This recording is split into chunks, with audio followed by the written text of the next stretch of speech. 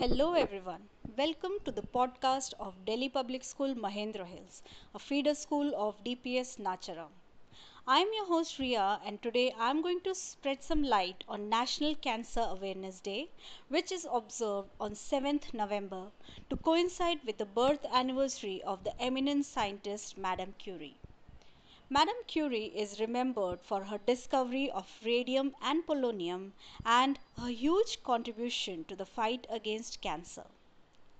National Cancer Awareness Day is observed to highlight the significance of increased awareness about cancer, its prevention and early detection.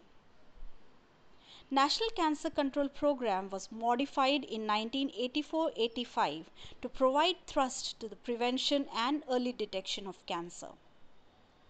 Union Minister for Health and Family Welfare Dr. Harshavardhan had announced in 2014 that 7th November will be observed as National Cancer Awareness Day every year to generate awareness about cancer and avoid the cancer causing lifestyles.